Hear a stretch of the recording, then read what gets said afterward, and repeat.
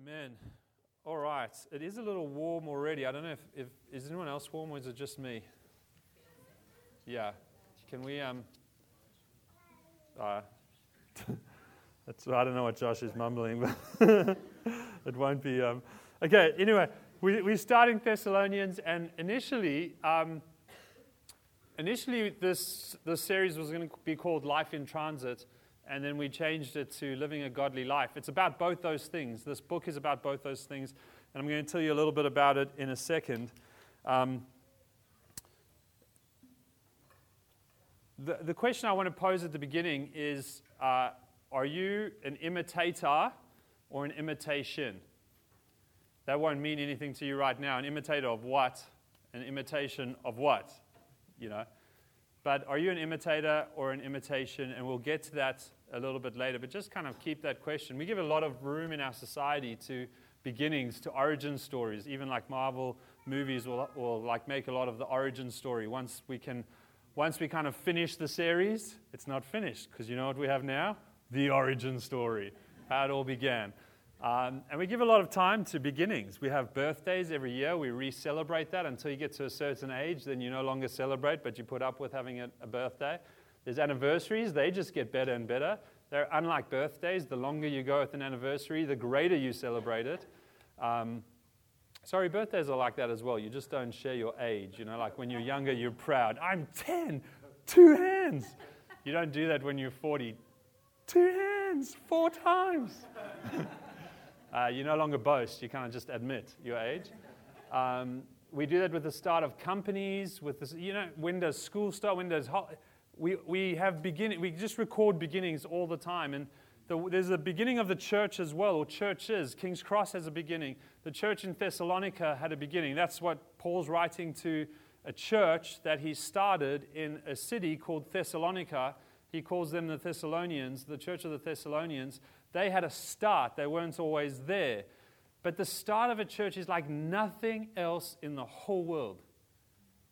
And that's what we're going to look at a little bit this morning. And it's very exciting. And some of the things we're going to go through this morning is how is the church started, what a church looks like, what is the results of the church. I know these headings sound super boring. Even saying them sounds super boring. But I promise you it's less boring than it sounds. And if you're not a Christian and you're visiting with us, I'm just so glad you're here. Almost every week we have people who aren't Christians who are curious about Jesus or open about Jesus, and so that's great. Welcome. You're welcome to be here. We're so excited. There's nothing more wonderful that you could be looking into than who is Jesus and what does he mean for your life. That's a great discovery. So welcome. But I imagine that for you, it even sounds even more boring. Who cares about the church? Now I'm going to learn about the whole history and everything else. Promise you it won't be that boring, and I might have just lied, but we'll see. Okay, so the history of the text. This is how we get to this text. This is what happened here. Paul, you go read Acts 17. It gives you the whole history. Paul is ministering in Philippi. Paul always ministers in teams. Paul is a great apostle. Paul was a guy who was persecuting the church. He was killing Christians. Paul was killing Christians, arresting Christians. He hated Christians. He was one of the smartest Jewish guys who was alive. He was one of the greatest Jewish scholars, and he hated Christians. It was the greatest threat to Jewish religion, and he was persecuting them and killing them. And then Paul Jesus meets Paul in a marvelous vision. Paul is blinded for 3 days. He's told the whole gospel by Jesus and the good news of what Jesus has done. And then he's prayed for and his eyes are healed. And then he's told to go and preach the good news. And so Paul's whole life pivots in a 3-day kind of event from persecuting Christians to going to the known world and telling everyone that Christ is the way, the only way. It's this massive radical turn. And so now Paul has guys and girls who follow him and go with him, and they travel together and they teach together, and everywhere they go, they're telling the story of what Christ has done so that we could be reconciled with God, that everyone can know God. So Paul doesn't think he's better than anyone. He knows that he's the worst of all sinners. He was killing the very people God was saving. Killing or arresting the very people God was freeing.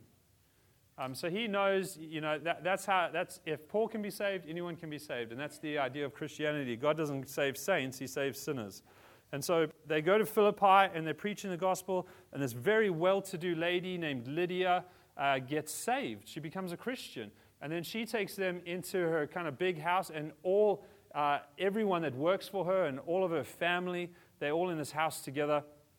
And she asks him to preach to them. And Paul and his friends preach to them, and they all get saved. So Lydia and her whole household get saved. They get baptized. They become Christians. Paul and them carry on teaching. The city is disturbed by this. And one of the things that happens, I think, in the history here, sorry if I get my history all bent out of shape now, is that there's a demon-possessed girl who can tell fortunes. And Paul has kind of put up with her for a while, over a few days, but eventually gets sick of it and just says, in the name of Jesus, come out of her. He frees her, but she can no longer tell fortunes because she's free. And her owners are now upset because they can't make money off of her fortune telling. And so they make a big kerfuffle about this. I forget now if that's in Thessalonica or Philippi. However, this is part of the story, I guess. Anyway, in Philippi, the Jewish leaders are quite upset, and they get the mob to, they're disturbed because people are coming to Christ, people are starting to communicate the gospel, people are starting to be followers of Jesus. And so the Jewish leaders are upset by this, and they get a rowdy mob to complain about this, and they go and they seek to arrest Paul, Silas, and Timothy, or Paul and Silas at this stage. And they go to Jason's house, and they can't find... They go and arrest them, and they beat them in Philippi. They beat them up. And then they put them in jail. And they say, don't teach anymore. And that night, Paul and Silas are singing in the jail, and a great earthquake comes. The jail doors are open, the chains are broken, and all the prisoners are free. They can walk out. And the jailer comes in and realizes, oh no, all the doors are open and the chains are gone, the prisoners are probably gone, I haven't done my job, I'm going to be killed. So he's about to kill himself. It's kind of the more honorable way to die, is kill yourself because you haven't done your job properly. And Paul and Silas scream out to him, no, stop, we're here, don't worry, no one has left. We're all just sitting as freed men in a jail. We're fine, don't kill yourself. Then he says to them, he realizes this is an act of God, God has done something. And he says, how can I be saved? And they preach the gospel to the jailer. And the jailer takes them out of prison at night to his house, gets everyone awake, says, preach the gospel to them. The jailer's whole household gets saved and baptized. And the next morning, the government leaders, the officials come to the jail, and they say to Paul and Silas, they warn them, they forgive them. They say sorry because they found out that Paul and Silas are Roman citizens and beating them is illegal. And now the government officials have broken the law. So they come and apologize to Paul and Silas and ask them to leave quietly. We've done you wrong. Please leave silently and don't cause a mess. And so Paul and Silas move along to Thessalonica. Wounded, they arrive and they preach here. In Acts 7, it says they're here for seven Sabbaths. They're preaching in 3 Sabbaths. They're preaching in the synagogue. So they're probably there for a little bit longer than that, but we're told about three kind of instrumental Sabbaths where they're preaching. The Jewish leaders get upset by this because people are getting saved. Devout Greeks are getting saved. Influential women are getting saved. So all sorts of people are getting saved, and the Jewish leaders who like to control the religion of the day see that this is going to be a problem for them, and they get the mob to rise up against Paul and Silas and say that they're causing a great disturbance. And so they come looking for them to seize them in Jason's house. And they can't find them in Jason's house. And so they seize Jason and all the people there. And then Jason has to pay a bond to get out and make this commitment that, they won't house them and they won't let them preach and they won't. And then Jason and them go to Paul and Silas and say, hey, you've got to get out tonight. We'll get you out safely. But things are heating up here. You got to move on. So Paul and Silas move on. But you can imagine their great fear over time is what's happened to the Thessalonians. We weren't finished teaching them, training them, leading them, discipling them. They were very young Christians when we left. They had just received the gospel. It hadn't yet borne fruit. We hadn't organized the church. And so they sent Timothy with curiosity, are the Thessalonians okay? Have they turned back to idols? Have they turned back to gods? Have they turned back to religion? How are they going? And Timothy comes back with a report that the Thessalonians are doing fantastic. The church has grown. They're loving God, loving each other. They're getting on. And it's just so delightful. And that's how Paul begins this letter. He tells us that they have this thanksgiving. So this is kind of the history of the text. And while Paul's writing, he's just got word back from Timothy. And Timothy's told him a few things about the church. Some things that are a little bit not right. And Paul's going to correct those things later on in the letter. Like one of the things that it seems the Thessalonians are doing is they're so sure that Jesus is coming back tomorrow that some of them are quitting their jobs and just sitting around doing nothing, waiting like, well, Jesus is probably coming back like maybe by lunch, so I'm not going to work today. And Paul kind of corrects him. He's like, no, you got it. Like you keep working. Just expect Jesus, but keep working. Jesus is coming back, but until he does, work, provide for yourself. So there's a few like corrections, like just practical things that they may be getting wrong a little bit. But he does it a little bit later on. But he starts off with Thanksgiving. So how was this church started? Paul says that he and his company know the Thessalonians are loved and chosen by God. First of all, there's a sign there about how church is started. Church is started with a group of people that are loved and chosen by God. What a great way to start. I think that's almost like adoption.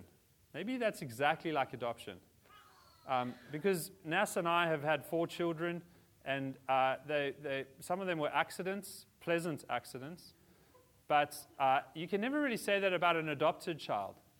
An adopted child, you have to say, you were loved and chosen. We loved you and we chose you. But we've got a few adopted kids in our family, extended family. They don't look like us. My one nephew's got a much better tan than I have. And he will never look like anyone in the family biologically. But the one thing he has on all of us is that he can say to us, but I'm loved and chosen. He can say, Zeke, you look like your dad and your mum, but you know what? We may be the same age, but I'm loved and chosen. You may be loved, but were you chosen? The Christian church is started with adoption, that God adopts sinners into his family. He chooses us.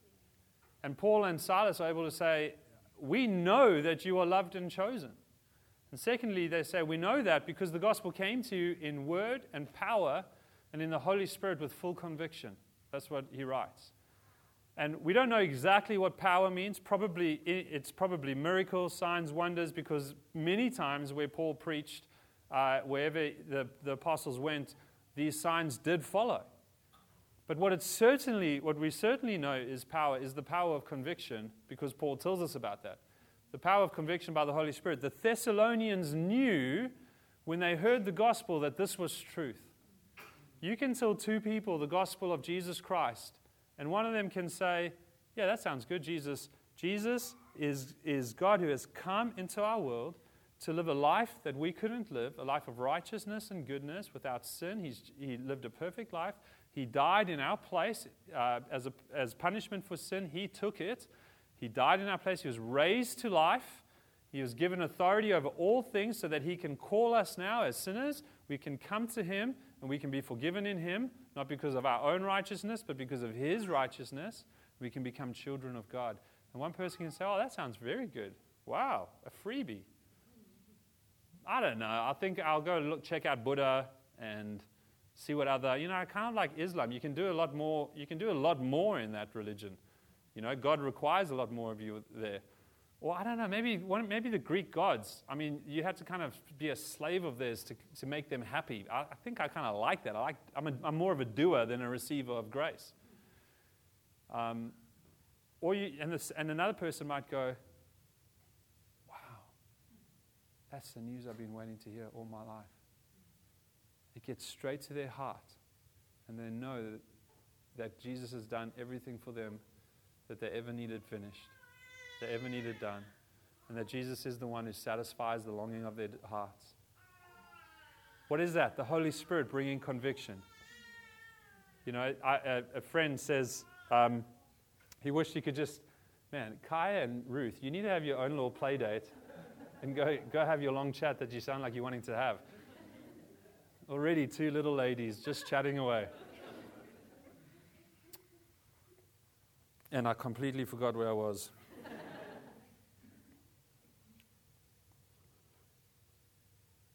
All right, let's just move on. So full conviction. It comes with full conviction. We wish we could throw people into heaven. Wish you could make someone a Christian. Wish you could say, if you come to church 8 weeks in a row, you guys, you're Christians. If you come 16 weeks in a row, you're doubly saved. If you come the whole year, you are like out there Christians. And if you go to church like Theo does 3 or 4 times a day, you are like the golden standard of Christian. Sorry, Sunday, not every day. The golden standard. And if you go to prayer meeting as well, I mean, you're with the saints that the world is not worthy of you. They're going to write your name in the new Hebrews book one day. Those of you who know the book of faith, the chapter of faith in Hebrews. I wished we could do that. But no one can be saved that way. Only through hearing the gospel and receiving the conviction of the Holy Spirit that this is truth and receiving it by the grace of God are we saved. And Paul says, that happened with you. You had a full conviction by the Holy Spirit that the message of Jesus was true and you received it. That's how we know that you are loved and chosen by God. And so the church was started. They received it. What does a healthy church look like? Often when we talk about healthy churches, and I'm sorry, this might sound a bit boring for those who aren't regular churchgoers. Sometimes when we think about healthy churches, we talk about like ecclesiology. Ecclesiology is a word that talks about the structure of the church. We think about theological organization. And we go, oh yeah, okay, so a healthy church has elders, biblical elders, because the Bible talks about that. Paul says to Timothy and Titus, go set in order what was lacking. I'm going to send you there and like you finish off because it's not well organized. You go put elders in place, go put deacons in place. There must be biblical preaching, which I'm trying to do this morning as best as I can. There must be some gifts that are at work in the body of Christ. So what is a healthy church? It's got all these spiritual gifts and preaching and elders and deacons and we think about that as the signs of a healthy church. The gospel's preached. But that's not at all what Paul talks about. Maybe that's the signs of healthy theological organization. How should the church be organized? The problem when we think about that as the healthy signs of a church is that we start to think that anyone that looks different to us is not a healthy church. You know, and then you start thinking, which is the better type of church? I don't know if I could be part of that type of church because they're not, they've got, whatever. Their clergy comes in robes. And the Bible doesn't say that you have to call their clergy father. And the Bible says call no man father. It says unbiblical. We start dividing ourselves on the organization. And Paul talks about this healthy church here. And he gives us not organization, but he gives us these other 3 signs. And I'm going to show you because he gives them over and over and over to the letters. And these are better signs of a healthy church. Number 1, he says, a sign of a healthy church is your work of faith. Most times in the New Testament, faith and work are separated because we are saved by grace through faith. It's not our own doing. So oftentimes, Paul tries to separate as far as he can. You don't work to get saved. You're not trying to please God so that He'll save you. You're not trying to pray enough or do enough good things so that God will save you and you'll be pleasing. No, you're saved because God's immensely loving, and in grace He did it all through Jesus, and He chose you. You just receive it. It's good news. It's a present under a gift. It's got your name on it. You take it. You open it. You enjoy it. But once we're saved, there's a kind of a natural work that comes from this. It's the work of faith. It's not the work to get faith. It's not the work to prove faith. It's just the work of faith. It's separate to salvation. What is the work of faith? Paul says in verse 9, you turned to God from idols. He explains it to Titus even better. He says, "For the grace of God has appeared, bringing salvation for all people." What brought salvation for all people? The grace of God appeared. Who was it? Jesus. So the grace of God through Jesus appeared, bringing salvation for all people, training us to renounce, that means to say no to ungodliness and worldly passions, and to live self-controlled, upright, and godly lives in the present age, waiting for our blessed hope, the appearance of the glory of our great God and Savior, Jesus Christ. So the grace of God appeared. It brought salvation for all people, and those who were saved, all the people that are saved, are trained by that same grace to renounce, say no to ungodliness and worldly passions. In other words, to turn from idols to God. So what is the work of faith? The work of faith is turning from sin to God. It's putting off sin and putting on godliness. It's saying no to things that God says no to, and yes to things that God says yes to.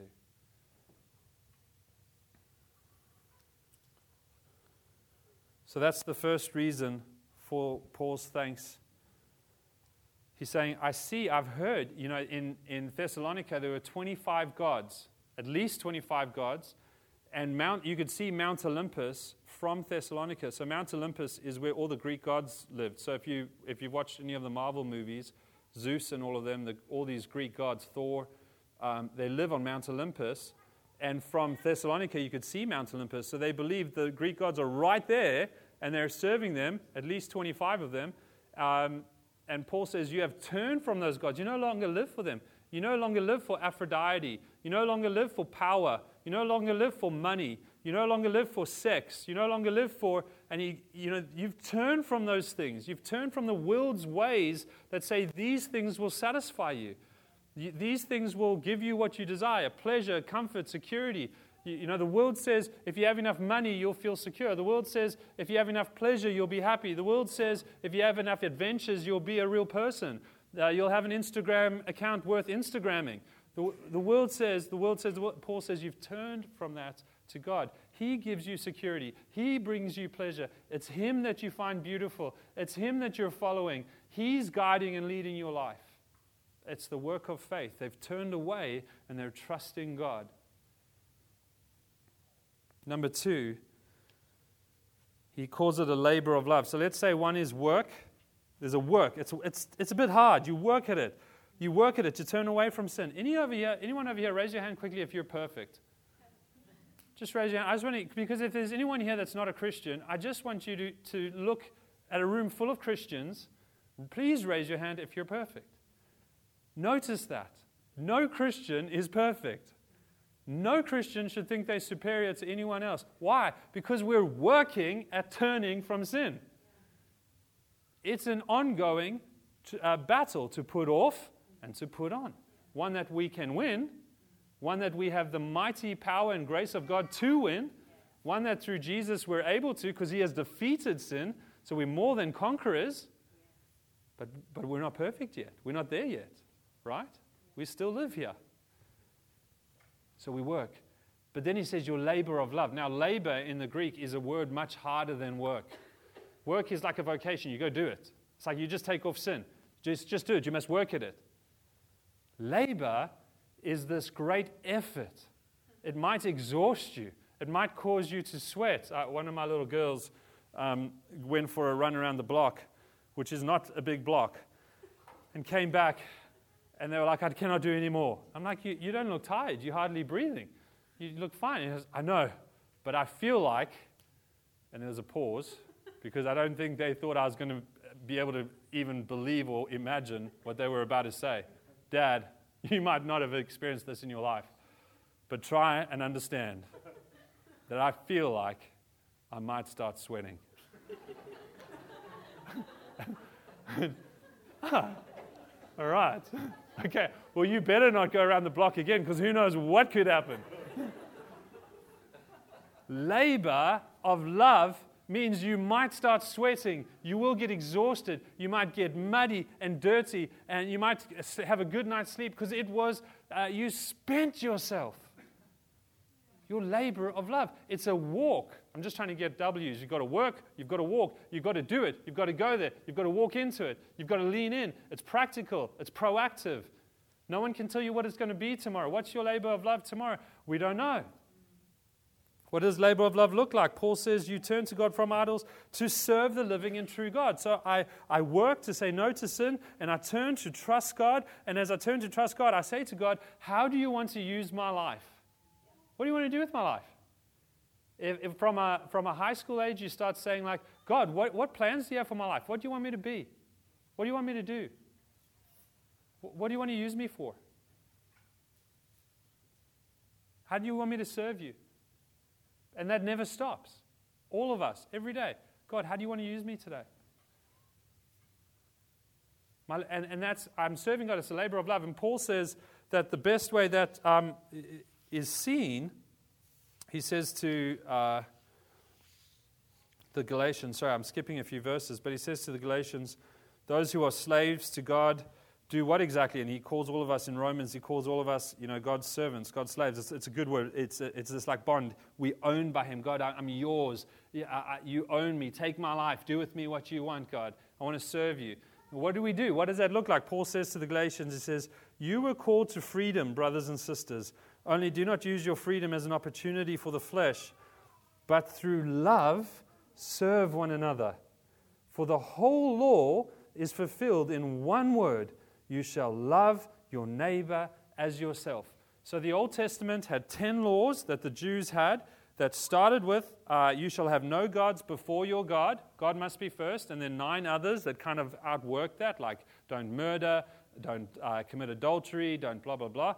So there's these 10. They turned into 623, I think that is, because the Jews wanted to make sure they didn't break the 10. So they created these boundaries of 623, and then they put those into bigger boundaries of 2,000 and something, so you knew how to comb your hair, how to wash your hands, how to blah, blah, blah, so that you stayed well within, so that you could be sure to be doing the 10 Commandments. Then Jesus comes along, and he teaches that the law is not just about, don't murder. He says, don't be angry. It's about the heart. If you're angry, it's the same as murder. Instead of don't commit adultery, he says, don't lust in your heart. Lust is kind of where adultery comes from. So he says, deal with your hearts. Get down to your hearts, not just your behavior. And they say to him, Jesus, what's the greatest law? And he gets kind of tested. And Jesus says, someone desperately needs you, Dave. That's okay. Jesus says, the greatest law is this. Love the Lord your God with all your heart, all your soul, all your mind, all your strength, and love your neighbor as yourself. He says 2. So he takes 2,000 and gives 2 laws. Just 2. And it's getting smaller and smaller. Thanks, George. Then Paul comes along. And Paul takes the 10, the 600, the 2,000, the 2, and he takes it to 1. And he says the whole entire law of God is summed up in this. Love your neighbor. Love other people. How can the whole law of have no gods before God be summed up in loving other people? Michael Eaton, the great theologian who's now dead, says this. Because you can't say you love God if you don't love who God loves. It's the practical outworking of loving God is you love what God loves, and God loves his people. And the most practical way of seeing love for God is seeing people loving one another. When we lived in America, there were actual bumper stickers. I say this now, and everyone looks at me confused, but I remember seeing them that said, love Jesus but not the church. Or I love Jesus but not the church. Paul would say, that's not possible. You can't love Jesus but not love the people he loves. That's what Paul would say. Now, the church isn't perfect, so it's easy to not love the church. The church, we hurt one another. We offend one another. The church is not as lovely and gentle and kind as Jesus is. It's not as easy to love as Jesus is. It's much easier to say, I love the perfect being who has done everything to save me and puts up with me and is kind to me and gentle with me and forgives me and longs to be with me. Oh, I love him. But I don't love those who take from me, who ignore me, who hurt me, who offend me. Oh, no, I don't want to. And Paul goes, no, hold on. Jesus loves them just the same as he loves you. And you are just as difficult to him, for Jesus as they are for you. But he loves you anyway. And as his love is poured out through your heart, express it to them.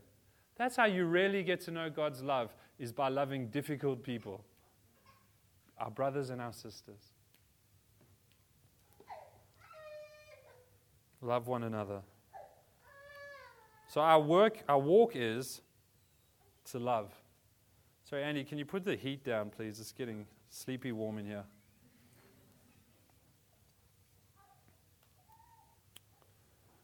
So you're called to work, put off sin. You're called to walk, love one another. How does that look? Who knows? Because tomorrow, one of you might need something. That's when we know how to love one another.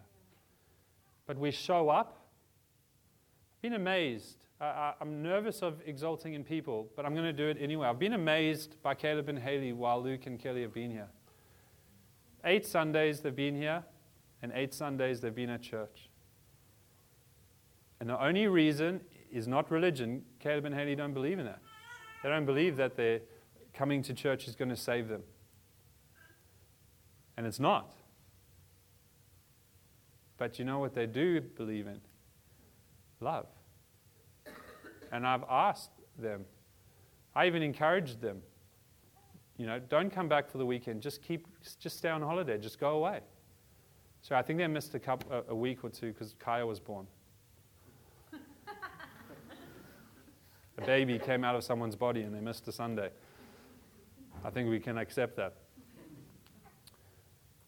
But the answer, and it's not their words, but the answer, paraphrased in my words, was we want to be with our community. We love them. Now, no one in this room is exactly like Caleb and Haley. Not the same interests, same life, same age, same jobs, same hobbies. But you are their loved. Why? Because Jesus loves you. And they love Jesus. And so Jesus is giving them a love for you. And they express it by showing up. I think, and sorry if you're a visitor, because this sounds harsh, but this is one of those hard things when as Western Christians, we choose whether we show up or not. Because that's an expression of love. And what if I just didn't show up for dinner at my home? Because I love my friends. I just want to go out with my friends instead. And then I come home to my wife, and my wife goes, hey, I missed you today. I go, well, you saw me yesterday. What's your problem? We've been together 18 years. I've had most dinners with you. I just decided I wanted to be with other people tonight. And sorry, it's not wrong to I'm talking about just not showing up. I'm not talking about a planned guys' night out or something. I'm just saying, I just didn't feel like coming home.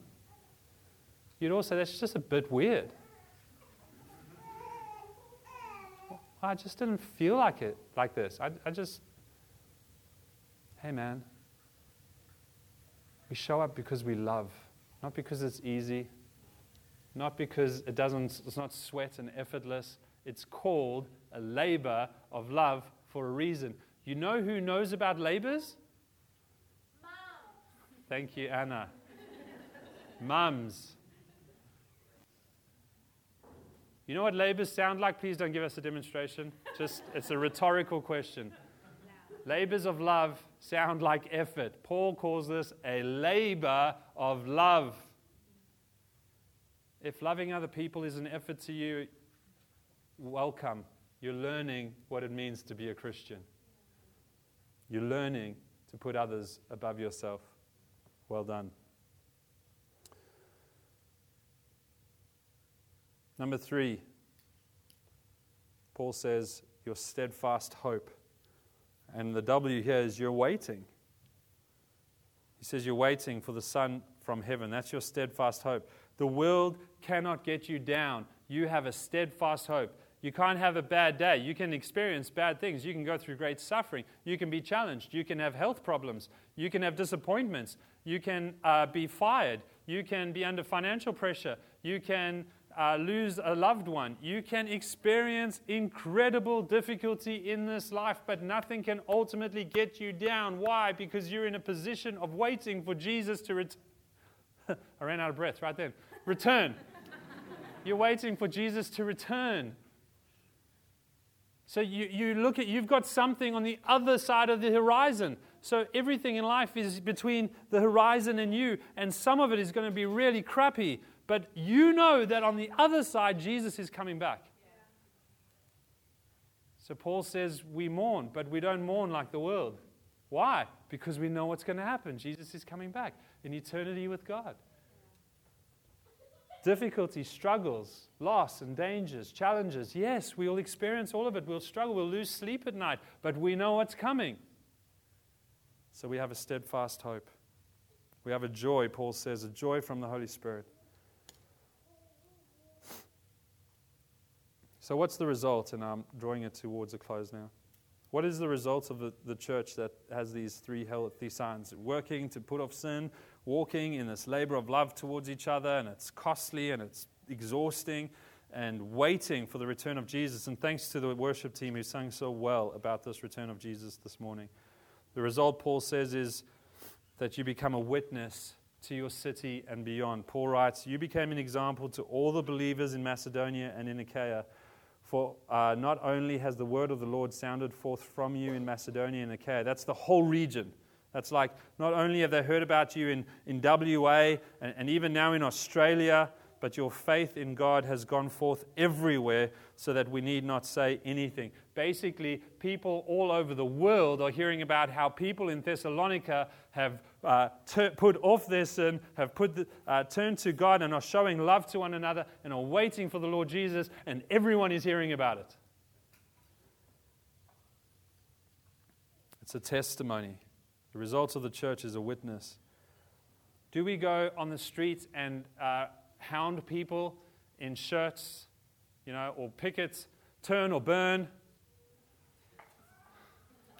or stand on a box outside and start yelling at people, come to Jesus, He loves you, don't ignore me, or you'll go to hell? No, we don't. Just to be very clear. No, we don't. Because the witness to the world is the church putting off sin and loving one another and waiting for Jesus, and then sharing with those who are interested the gospel of Jesus wherever we can, in whatever normal ways we can, mostly through friendships and family. It's not bombarding people with urgent messages that freak them out and make Jesus look super hyper weird. The church is so magnificent, so wonderful. The majority of people that come to faith are friends of Christians. What does that tell you? It means they got to watch how their friends were living and they realized there was something to it. This thing was real. This is real.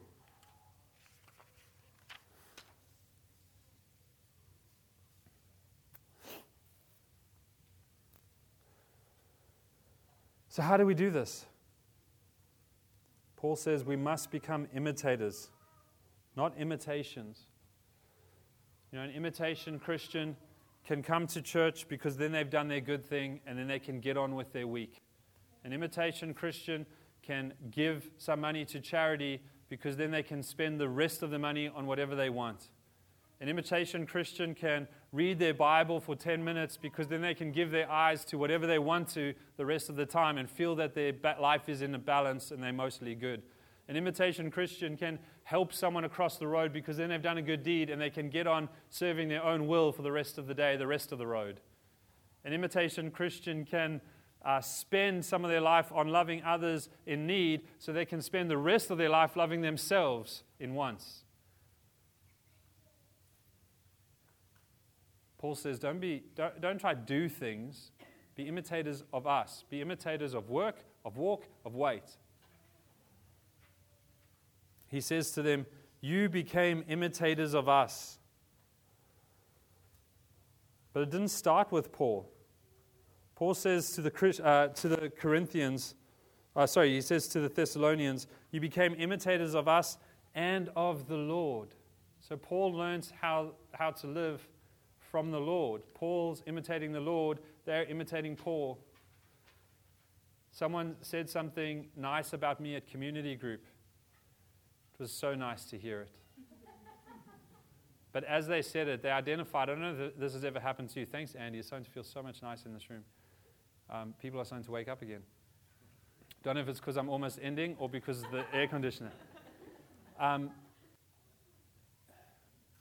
Has it ever happened that someone gives you a compliment and you realize what they're saying is true, but it's really not about you?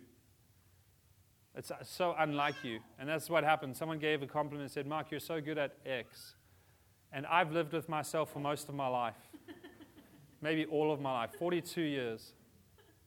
And I know what I'm like naturally without the Lord, without Jesus, without walking with God. And what they said is not like me without Jesus. And I know that it was imitating something that a brother taught me about Jesus, that he learned from another brother or sister that taught him about Jesus, that learned it as God discipled them. In other words, we became imitators of each other in the Lord. And I get to live in the character of Jesus by seeing it in others and then imitating it. Saying, Jesus, make me like that. Make me more loving. Make me more kind. Make me more gentle. Make me more gracious. Paul said to the Corinthians, he said, I urge you to imitate me. And then he says, be imitators of me. He commands them as I am of Christ. So how is Jesus the standard of faith, love, and hope? Those are the virtues. Work is faith. I take off sin and trust God because it's faith. I have the virtue of faith. I walk in love towards others because there's the virtue of God's love pouring out of my heart. And I wait for Jesus because there's the virtue of hope. There's something in the future. I've got a bright future. We've got a bright future in Jesus. Faith, love, and hope. These are the virtues. How's Jesus the standard of faith, love, and hope? Well, Jesus couldn't put off sin because he had no sin.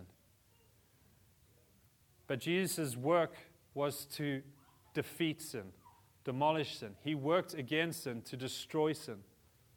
Because he had no sin to put off, he was the only one qualified to totally destroy sin and the penalty of sin.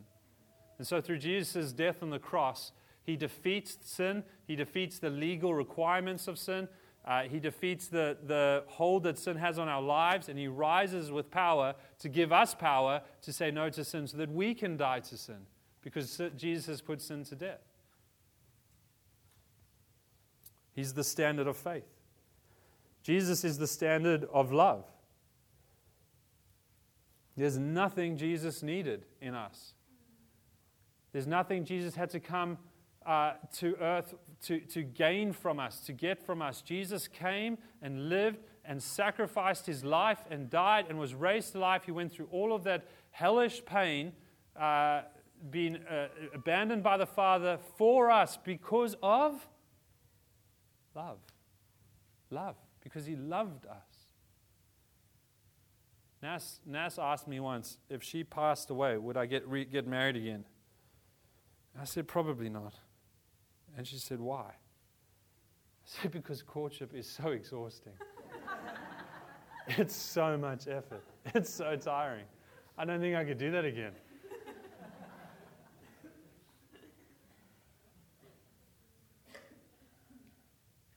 Why did Jesus go through such great effort? Why do we court someone? Why do we try to get someone to marry us? Why do we try to win their heart? Because we love them. Jesus loves us with a much greater love than any of us have ever understood or could imagine. And he went to every length. It's the only reason. How is Jesus the standard of hope? Jesus says, I will come again and I will take you to myself, that where I am, you may also be. There's not a moment in history since Jesus left that he hasn't thought about when he returns.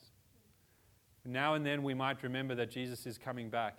Now and then we might sing songs and go, oh yeah, yes, Jesus is coming back. Now and then we might have a tough day and go, oh no, how am I going to face today? Oh, hold on. Oh yes, Good news. Jesus is coming back. Okay, this isn't going to be the end of me. Jesus never has to be reminded that he's coming back. He never forgets. He's always excited and thinking about returning to you. Isn't that amazing? Whenever you think about Jesus returning, whenever you remember it, you're only joining in his thoughts.